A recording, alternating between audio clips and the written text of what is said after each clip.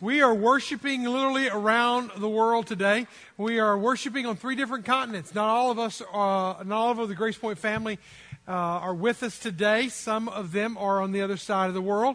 In fact, we're on 3 different continents, and we want you to hear from some of our family members as they have just sent in videos literally this morning.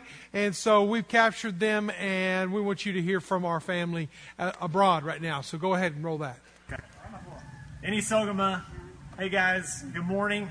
We're here in West Africa with the people group numbering 4.3 million. Only 1.1 are evangelical Christians. And that's not okay with me, that's not okay with us, that's not okay with our team, it's not okay with our church. And that's why we have a team in South Asia, that's why we're here in West Africa, and that's why we're praying for you guys as you go out and eat today with your family and friends and you go to the office tomorrow, that you would have the boldness and confidence to share Christ with those who don't know it.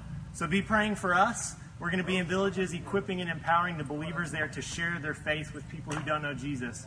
We love you guys. We'll see you soon. Kambe.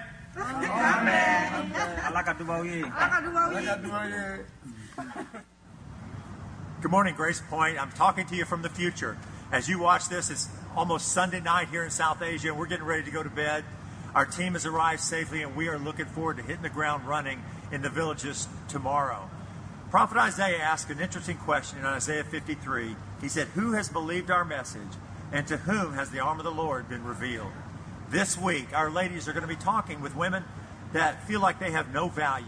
They've been told that they are worthless, and we are going to communicate to them the message of God, that they have been created, they are loved, and that God has a purpose for their life. So I hope that you'll be praying, not for us, but for those that hear the message, that they will know that there is a God that loves them. And the impact of this trip will ripple throughout eternity. Well, it's exciting to think that we're reaching around the world, and missions is one of kind of our big rocks around here. A big rock is something that you value and that you deem as important. It's one of those things that we put on the ground and we build our foundations off of it. It's what we came back from. My family came back from Africa because we wanted to start. We felt led to start a church that would have at the very heart and the core the world at its heart, and reaching the world at its heart. And the interesting thing is we ask you the same questions. What is it that is most important about Grace Point? And you are Grace Point. And so we asked you that a few weeks ago. We had you put it on a little Post-it note and stick it on a whiteboard out in the gallery area. And we collected all of those. There were like 45 different responses. And the number one answer out of every answer that was given was missions. So I would say that you would believe, and I would believe, that it's being transferred down, that absolutely the nations, those who do not know Christ, is a big bucket, big rock issue for us that we take as a very high priority. Now, this whole big rock thing is not my metaphor. Stephen Covey, in his book, 7 Habits of Highly Effective People, first leadership book that I ever read coming out of college was this book, and it talks about these big rocks. It talks about putting the big rocks in first and not last. And yeah, I know I was going to bring rocks up here and I was going to demonstrate it, but for me, I'd probably mess it up. And so I thought, we'll just put a picture up here. So here's a picture of what it might look like. And a lot of us might get up in the morning and we put the sand, the small rocks in first. We do all that kind of stuff. When we get up in the morning, we don't go to the big rock things. We go to social media. We go to watching the Today Show. We go to doing those things, that catching up on text that we missed over the night. We go to that element of stuff. We get a lot of those small rocks in first, and then when we go throughout the day, we're thinking about our fantasy leagues, and we go throughout our day, we're thinking about our friendships and our relationships, and who's dressed better than whom, and what am I going to get so and so for Christmas. We think about extracurricular activities. We think about even the whole traveling baseball teams or football teams. We have all this other stuff out there. Now, if those are the big rocks for you, fine, they're the big rocks for you. But many times people would not say that a traveling baseball team that's only going to last a few months is actually a big rock for them. Or social media and how many likes they got on a particular photo is a big rock for them. But that's the thing that ends up eating away most of our time and our attention, and therefore we don't have time for the big rocks. Because we fill it up, if you look at the jar on the left, we fill it up, first of all, with all the small stuff, all the insignificant stuff, all the stuff that's not going to matter. But the jar on the right that has the same amount of rocks, that has the same amount of everything, when you put the big rocks in first, you get the big things in first, then you're able to fill in, and everything else is able to flow together when we get the main thing, the main thing. We've been talking about big rocks. What matters most. And what matters most is a caring community. We talked about that last week. We don't just take our people whenever they fall and kick them out by the road. And we don't just cast stones at people. And we don't cast judgment. Listen, we need to be one of those families that reaches into the junk and the mire, pulls people out. We need to do one another with one another well. We need to hold one another accountable. We need to love one another. We need to pray for one another. We need to exhort one another. There's a lot of one another's in Scripture. All right? We need to have a community that cares. And also we talked about, what really matters is people who don't know Jesus. That's why we have two teams right now around the world. That's why we're encouraging you to go across the street and around the world. So that's what matters. But the number one thing that matters in the midst of all of this is God and knowing God and worshiping God. All these come together.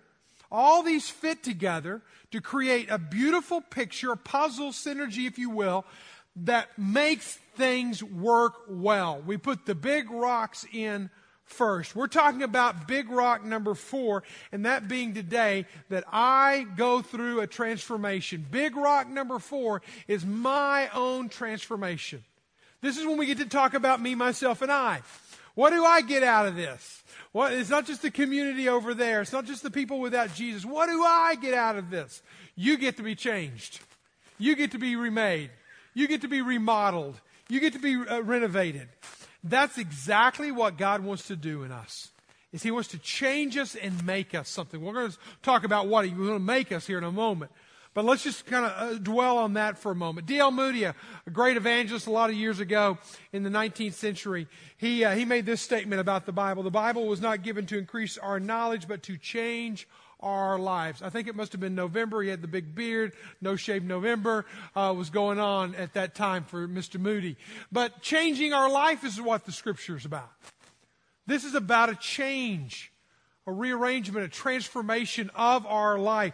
This is a big bucket item. This is a big rock that we need to focus in on. What we need to ask the question is, why was I made? Why do I get another day? Why did God choose me to live and somebody else? Why am I here? And here it is. I was made to look like my Maker.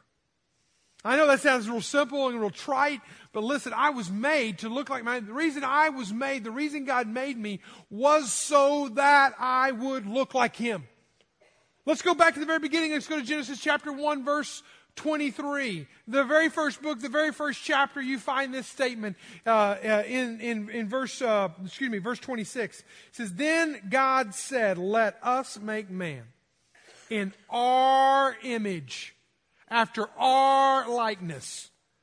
The reason God put breath in you, the reason God put you here, the reason God made Adam and Eve and put them in the garden was so that they would look like Him. Now think about that. Let that kind of stir in you a little bit. Let that excite you a little bit. He flung all the stars into space. He didn't turn around and say, I put those out in space because they look like me. He didn't create the little animals that go on the ground and scurry on the ground. That's the word I was looking for. Scurry on the ground. And He didn't make them to look like Him. He made you and me. He made us to look like Him, to carry His image.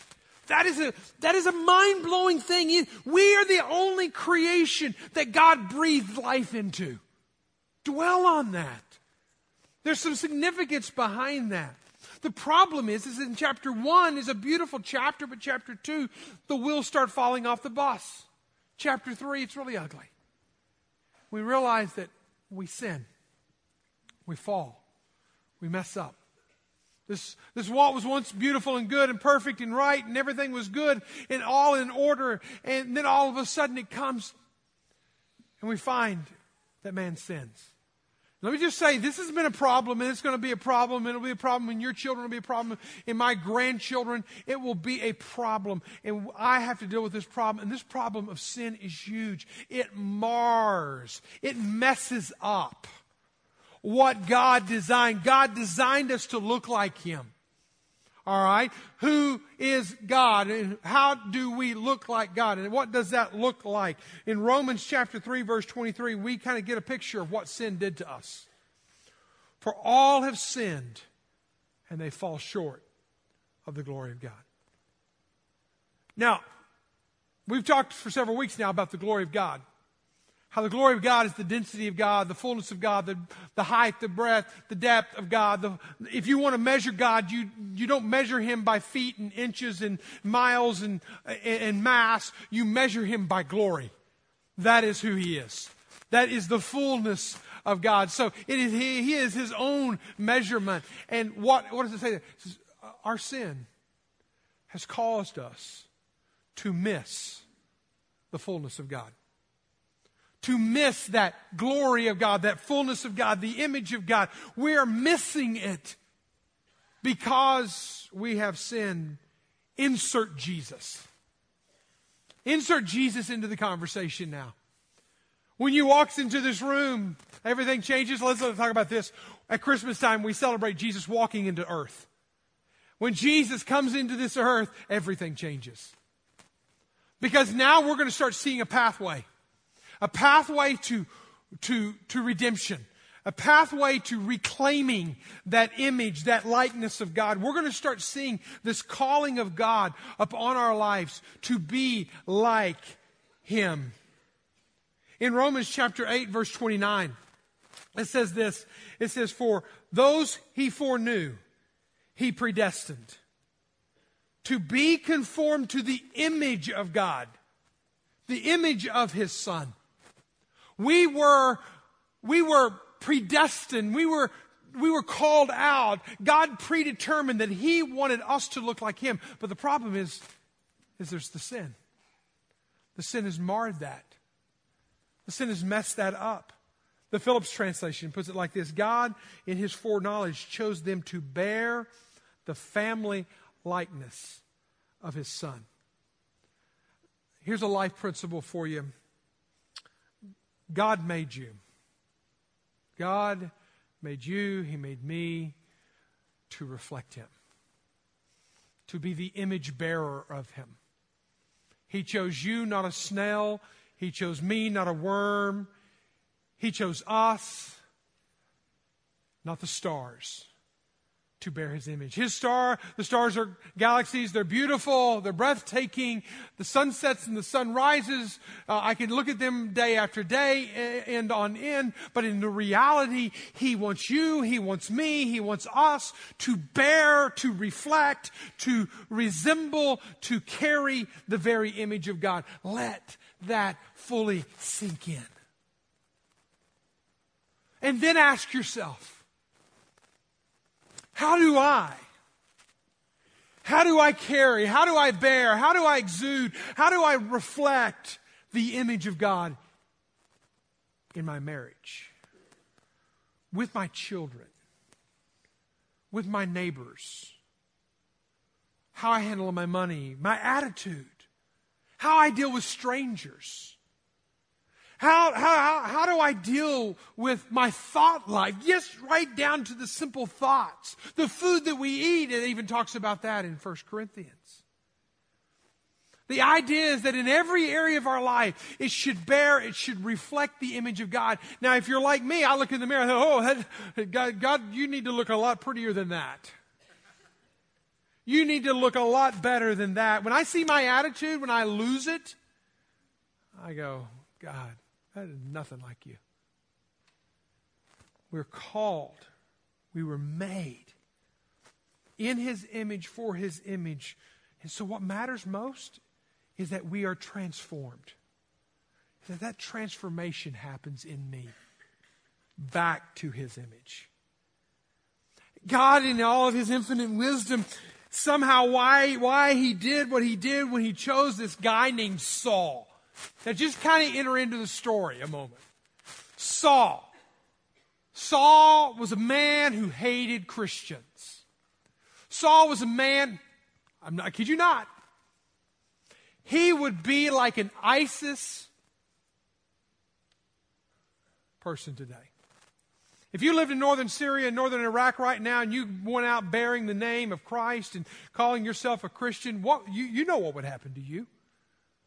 We've seen it on the news. Your head would be cut off. I hate the gruesomeness of that, but it's true. Well, who in the first century was the most vile, feared, hated the church, hated Christians, anybody more than the Apostle Paul? We know of no one. But yet God in all of His wisdom reached down and all of His grace saved him, redeemed him, transformed him. Oswald Sanders says it like this. His book, The Robust in Faith. He said, it was a method worthy of God to select the most aggressive and influential enemy of the church, its bitterest persecutor, to transform him into the greatest apostle, the profoundest theologian, the most persuasive apologist, and the most tireless missionary of the church he once aimed to destroy. God transformed a man from a murderer and made him a missionary. If God can do that with an apostle, with a guy named Saul who becomes Paul, what can He do in us? The concept of God transforming us is endless, is infinite. The dark shadows of our own life, He can penetrate it with His light. It is beautiful to see the transforming work of God. We'll be finding in your Bibles the book of Ephesus. Excuse me, the book of Ephesians. It was written to the church at Ephesus. And we're going to look at this book that was written to the church of Ephesus. And a few years ago, I don't know, 5 or 6 years ago, a team and I were over there and we were walking literally the streets of Ephesus. And only 20% of Ephesus has been uncovered. In fact, I've got some photos here. If you look at the top left-hand photo, that actually is the city of Ephesus coming out of the mound of dirt. They've only uncovered 20% of Ephesus. But yet we're walking the streets. We're in the amphitheater now where, in the bottom photo where actually Paul went on trial. We're standing in front of a library that was built probably in planning stages when Paul and John were walking the streets of Ephesus. And so we're having a letter here that we're reading that was written to these people. All right? And so it's kind of a surreal moment, if you will. But as you go there with me, I want you to see what this once persecutor of the church is now calling the church to. What once who beheaded or stoned Christians is now calling Christians to. If you have your Bibles, look at chapter 4, verse 17. And we'll pick up reading there. Verse 17 says it like this. Now, this I say and testify in the Lord that you must no longer, notice past tense, no longer walk as the Gentiles do. Now, these are Gentile believers in Ephesus, and he's telling them, you don't keep doing what you've been doing, because what you've been doing is this. And then he describes it, and you notice all the descriptive words about it. In the futility of their minds, in the darkened in their understanding, you're alienated from the life of God because of the ignorance is in them due to the hardness of their hearts. You just see it kind of building. Each thing is adding to the other. It's another layer of brick on top of another brick. They have become callous and have given themselves up to sensuality, greedy, to practice every kind of impurity. But that is not the way you learned Christ. Assuming that you have heard about Him and were taught in Him, as the truth is in Jesus. Here's what he's going to give us 3 infinitive verbs here.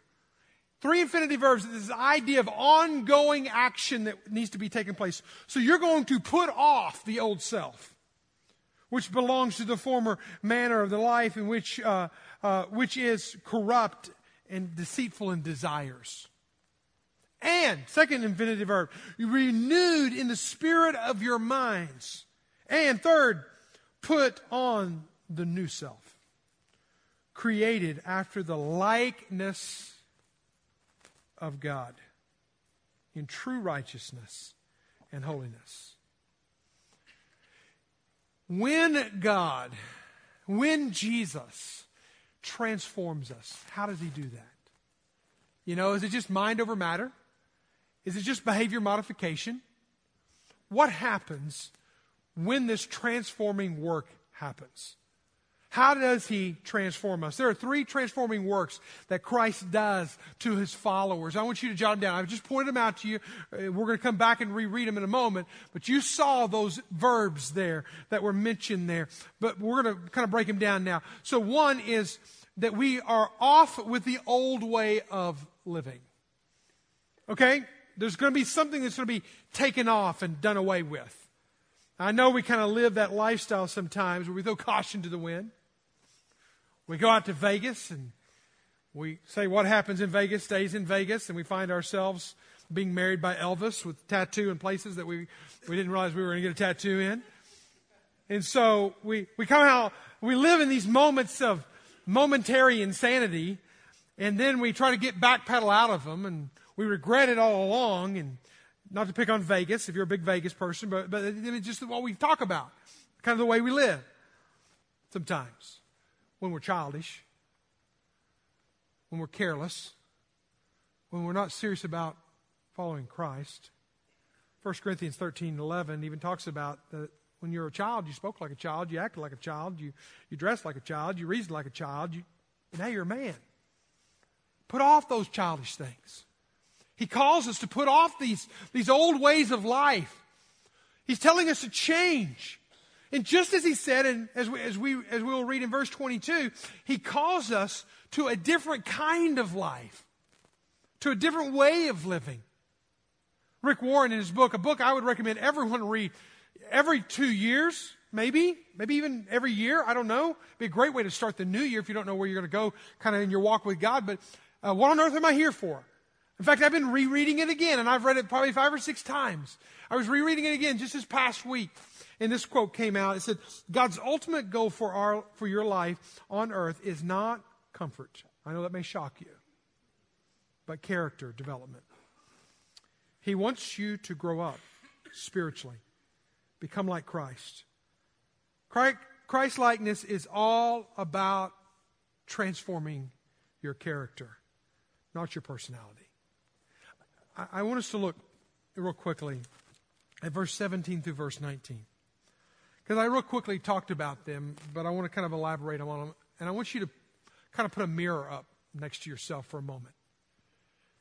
Because he talks about we should no longer walk as the Gentiles walked. And then he talks about how the Gentiles walked. And he brings out several words there. He talks about they walked in the futility of their minds. Futility there means emptiness, futile, aimless, shallow thinkers. You ever done anything real quickly that you regret? I can remember one car we bought one time, and we said this to God. God, if you don't want us to buy it, don't let the financing work out. Have you ever met a car dealer who will not let the financing work out? They'll always work it out. Promise you, you may cost you your liver, your plasma, and everything else, but you will get in that new shiny car. Now, no offense on the car dealers, you're just doing your job. It's us who think futilely. We've got to think deeply about life. And it goes on, he says, they darkened in their understanding. They live like fools. You ever live foolishly? You ever make shallow, uncalculated decisions? Alienated from the life of God. Now, there's some people who will come in here today that will walk out of here today, shrug their shoulders up at God, almost turn their backs on God, and they'll walk away from a message like this or like any other message, and they'll just say, hey, listen, I'm doing it my own way. You can talk all day, Mike, all you want, but I'm calling my own shots. And what they're doing is they're not because they're walking away from me, they're walking away from God's word. They're alienating themselves. They're alienating themselves.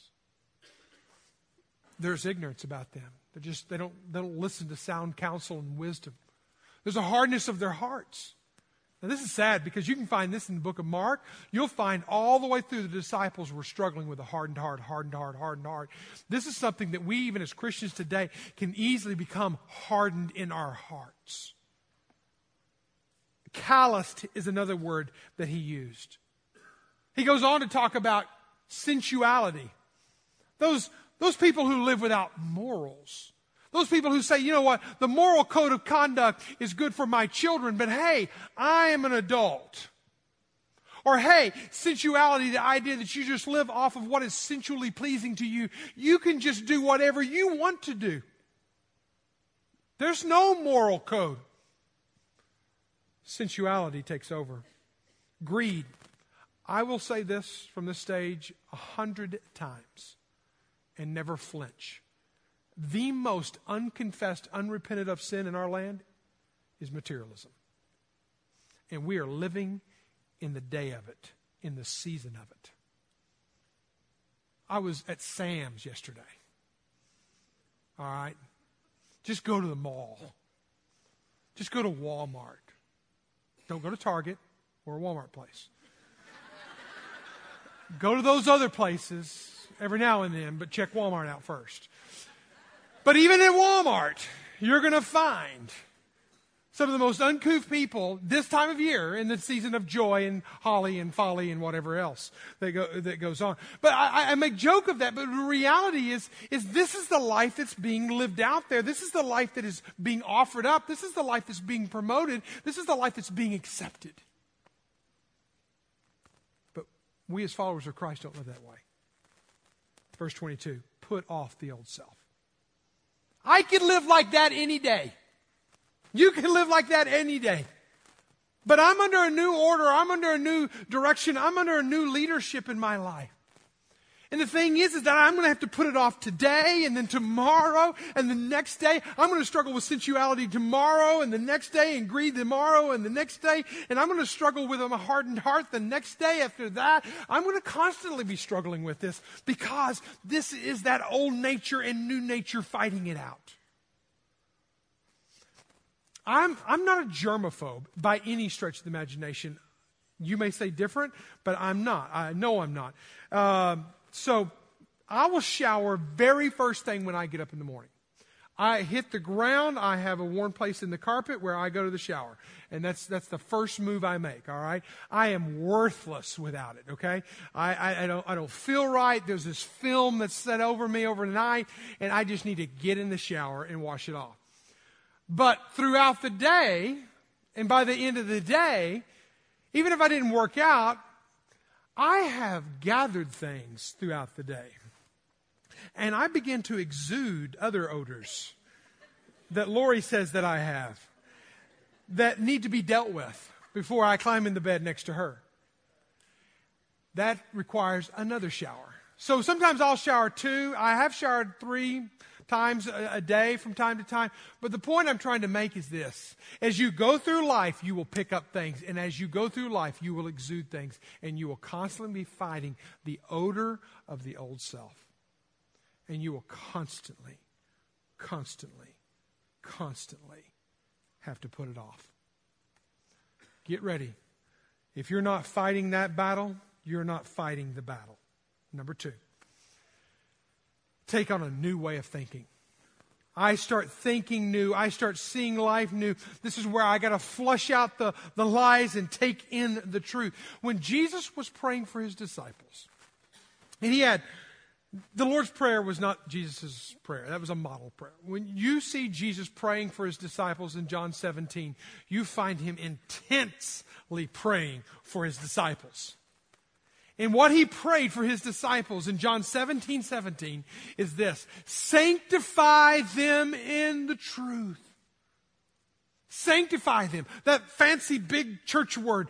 Make them holy, make them full, make them right, make them proper. Set them straight, God. Get them closer to my glory. Get her closer to my image. Get them closer to my likeness. How are you going to do that, God? Your word is truth. So we're going to talk about a process here of me taking off, but as I'm taking off, what am I doing?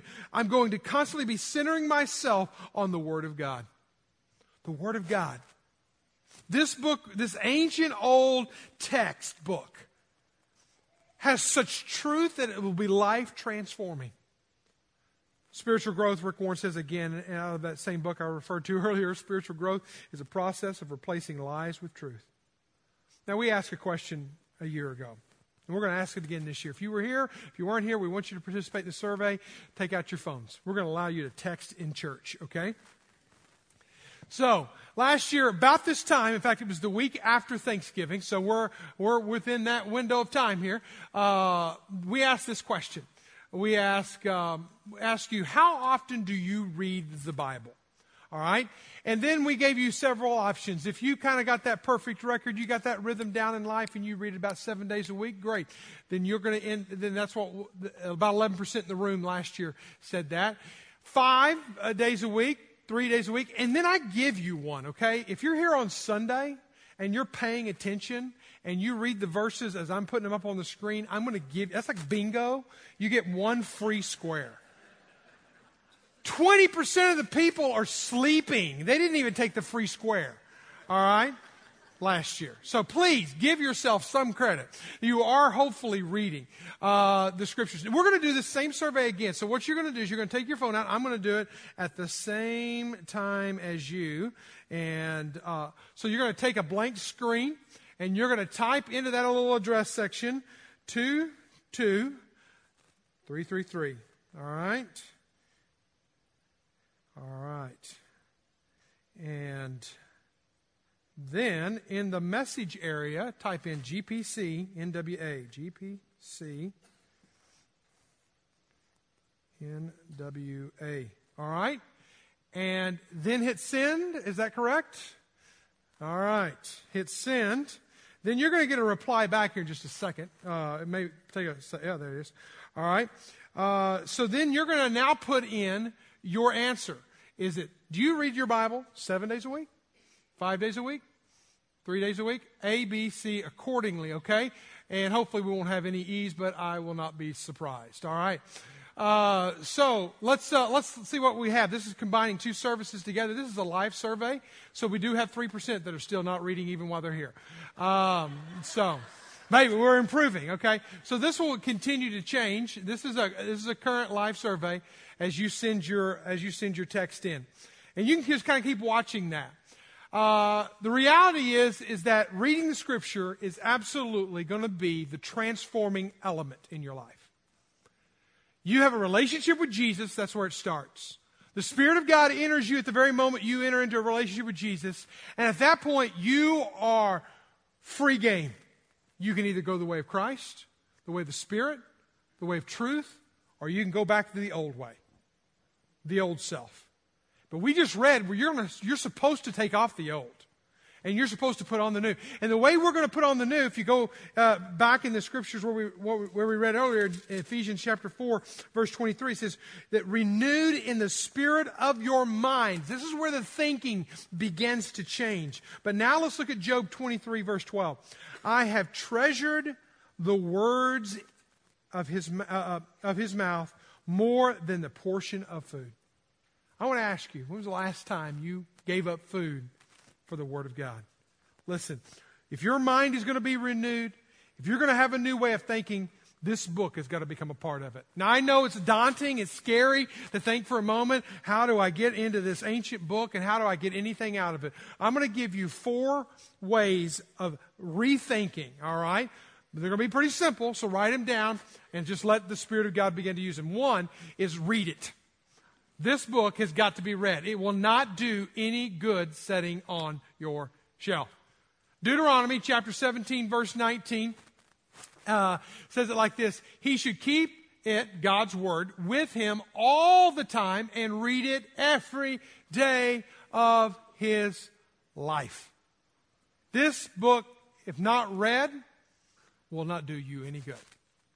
If it is not a part of your life, these 2 things hath God married, and thus that man shall not part. Dust on the Bible means drought in your heart. You've got to read it. Once you read it, take a few moments after you read it. You can read it for 5 minutes, 10 minutes. Take time to reflect on it. Just take a few moments and just zero in on one verse, one phrase of one verse. You shall meditate on it day and night. Let that one phrase, Joshua 1:8 talks about that. You should let that one phrase just hone in on it. There's a verse in Acts for 3 weeks. I can't get it off my mind. Acts chapter 6, verse 3. I can't get it off my mind.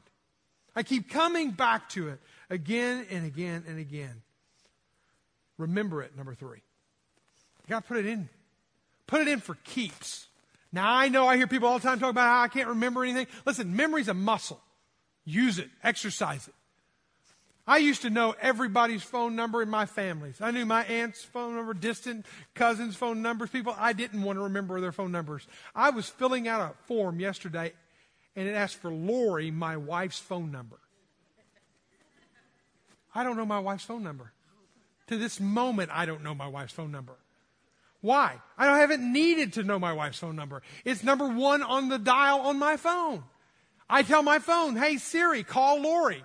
It knows who. You know the game. I don't need to learn it. Listen, we need to learn the scriptures. I need to learn my wife's phone number too, but that's another message another day. We learned a verse a few weeks ago. I want to see how well you did, how well you're remembering it. Remember 2 Chronicles chapter 7, verse 14? We spent 5 Sundays on it. Y'all remember it? Did anybody try to memorize it during that time? Raise your hand. Confession. Okay. Let's all say it together. Impress the people next to you that didn't raise their hand.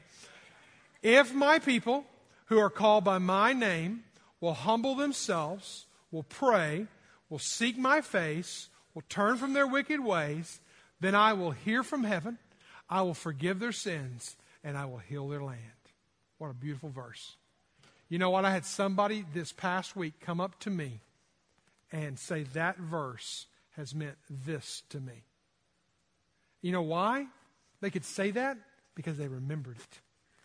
They put it into themselves. It became a part of themselves.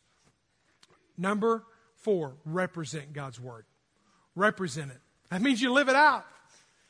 Everyone who hears these words, Jesus said at the end of the Sermon on the Mount, everyone who hears these words of mine and does them, this is the representation now, I'm going to live them out, will be like a man who's built his house on the rock.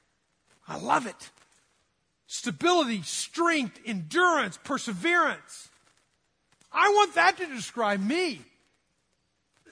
The Word of God must be heard, the Word must be read, and it must be lived out. Listen, we're challenging you as a faith family. In your homes with your children, get in God's Word, read it together, reflect on it together, remember it together, and represent it together.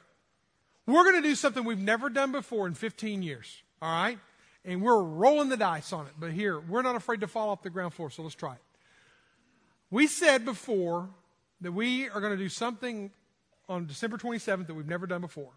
It's going to be the most unique worship gathering you've ever experienced, all right? But don't come here, all right? Do not come to the Grace Point. You will be the only one here, all right? We're sending you to your homes, all right? We want you to take that Sunday and with your family, your friends, your communitas group, don't let anybody be left alone. We want you to worship as a family unit, whatever that looks like. What we're going to give you starting next week is a time capsule, all right, that has everything in this time capsule you will need as a family to worship together as a family. We're giving instructions and guide and verses, and there's other elements in here I'm going to let you kind of be surprised by. This is a time capsule that we want it to be significant because we want you to keep it and use it for future family worships. So you go on vacation. You go somewhere, pack it full of a family worship experience, take it with you, worship together as a family. Let that be December 27th, a unique day where you are helping your children, you are helping your friends, you're helping your struggling buddies and sisters and brothers in arms walk a little deeper, a little further with the Lord. There'll be more on that. Number 3, for that transformation to happen, it's not just take off. It's not just align myself, but it's to step into God's closet and to put on the new self, to put on a new way of living. says in verse 24, and put on the new self. What does the new self look like? Ha! Full circle. Created after the likeness of God. Created after the likeness of God in true righteousness and holiness. I love it. We start in Genesis 1 verse 26. Created in the image and the likeness of God. We fall. Horrible things happen from Genesis chapter 3 all the way to you and I today. But because and if and when we have this relationship with God and we take off the old and we rethink and realign our life with a new mind and a new thought pattern and we put on this new look, and this new look is God. This new look is His thoughts. This new look is His attitudes. This new look is Him. Colossians chapter 3 verse 10. Put on the new self. You are being renewed in knowledge according to what? Read it with me. The image of your Creator. That's how you're being renewed. So what was fallen is being renewed. What was broken is being made whole because of what Christ has done and is doing in you. What does this mean? This means a new attitude. Read Philippians chapter 2 when you get a chance, because it'll talk about having the same attitude in yourself as was in Christ Jesus. Realize that even down to your attitude, however stinky, smelly, or sweet it may be, should bear the image of God. Think about your work ethic. God was able to create the world in 6 days. I know He's God. He has an excuse. He rested on the seventh. Why do we work 7 and complain about it? Listen, 6 days you work. The 7th you rest. What about integrity? Is there anything in your life that if your spouse, your best friend, your accountability brother, sister, if they knew about it, they'd call you out on it? You're hiding anything. See, holiness is not a top layer resurfacing. It's to the core of who we are. What about how you treat people? I think we would treat people differently if we were reflecting the image of God. We would treat enemies differently. We would treat our neighbors differently. There's a lot of saber rattling. There's a lot of political jockeying right now. What are we going to do with the illegals? We're going to deport them and build walls. We're not going to let refugees in. I'm going to muddle it a minute. Muslims, are they really our enemies? You hear people today talking about them as if they're enemies. No, they're not. Do they have a relationship with God as we know it through Jesus Christ? No. But they don't become our enemies in this. Jesus, in John chapter 4, if you think about it for just a moment, He walked as a Jewish man with Jewish followers, born in a Jewish home, with Jews all around Him, decided to go through the refugee camp, if you will. Let me kind of embellish that a little bit. Of going through Samaria. Going through Samaria. Nobody goes through Samaria. Half dogs live in Samaria, Jews felt. Samaritans were half dogs. They weren't even fully human. But I memorized it in the King James Version, and Jesus said, I must needs go through Samaria. I must needs go through Samaria. How do we treat foreigners? Leviticus chapter 19, the Lord said, you must regard the foreigner who lives with you as a native born among you. I'm not trying to get on a political soapbox here, but I am trying to say, I'm trying to take a political hot topic issue that's all in the news and trying to say, how am I reflecting the image of God in that? In every area of your life, how am I reflecting the image of God in that? How am I reflecting the image of God in that? In every area of our life. I close with telling you the story of one of my heroes. I like history. I make no bones about it. If you come to my home, in fact, right now I'm watching a PBS series on the Roosevelts. If I want to clear the living room of people in my house, I just turn on the PBS channel and start watching the history. But David Livingstone is one of my heroes of the faith, a pioneer, an explorer, a missionary, a doctor. He was found by H.M. Stanley, who came to Africa and found him in the middle of the bush of Africa. And as he went and he found him, he was an atheist, he was a reporter, he was an explorer. He had already gone to the Ottoman Empire and had been in prison. So this was the perfect person to get for a New York newspaper to send into Africa to find him. He found him. He spent some time with him. An atheist with a missionary in the middle of Africa. What happened? This is the words of Stanley himself. I went to Africa as prejudiced as the biggest atheist in London. But there came for me a long time for reflection. I saw this solitary old man there asked myself, how on earth does he stop here? Is he cracked? I'm assuming that's whacked in our today's language. Or what? What is it that inspires him? For months after we met, I found myself wondering, as the old man, carrying out all that was said in the Bible. Leave all things and follow me. Mind you, this is the words of Stanley, not of Livingstone. But little by little, his sympathy for others became contagious. My sympathy was aroused, seeing his piety, his gentleness, his zeal, his earnestness, and how he went about his business, just day-to-day life. I was converted. I was converted by him, although he had not tried to do it. I was converted by the way he lived his life.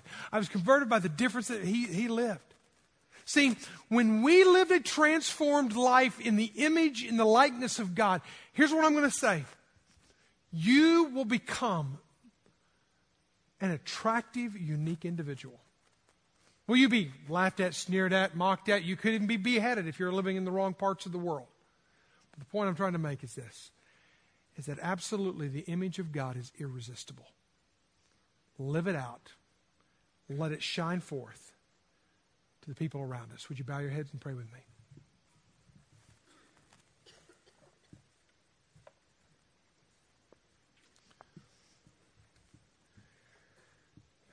We're going to sing an old hymn, kind of done up different. But it's of another time when another man, a slave trader, experienced the grace of God. In that part of our life, whenever we realize it's not what it should be, and we feel shame and we feel regret, again, I've stumbled, I'm living in darkness, I'm living in ignorance, I'm living in futility, I'm living in a sensual lifestyle, I'm living greedy, I'm living all those things of the old flesh. It will be the grace of God that you experience that will call you back, that will make it right, that will make you whole again. I blew it with my kids yesterday. I lost it. People at work don't believe my faith any longer. I get it. I get it. Put on the new self. Take off the old self. Think differently today and experience the grace of God. Father, in this place, in this room, let this be a place where grace is given, grace is received, and lives are forever changed. It doesn't mean, Lord, we trample your grace underfoot. We take advantage of it. Romans 6 tells us that's the case. We cannot do that. But it should transform us. Lord, do your transforming work. Bring out your image and likeness in us again. I pray this in Jesus' name. Amen. Would you stand and sing with us?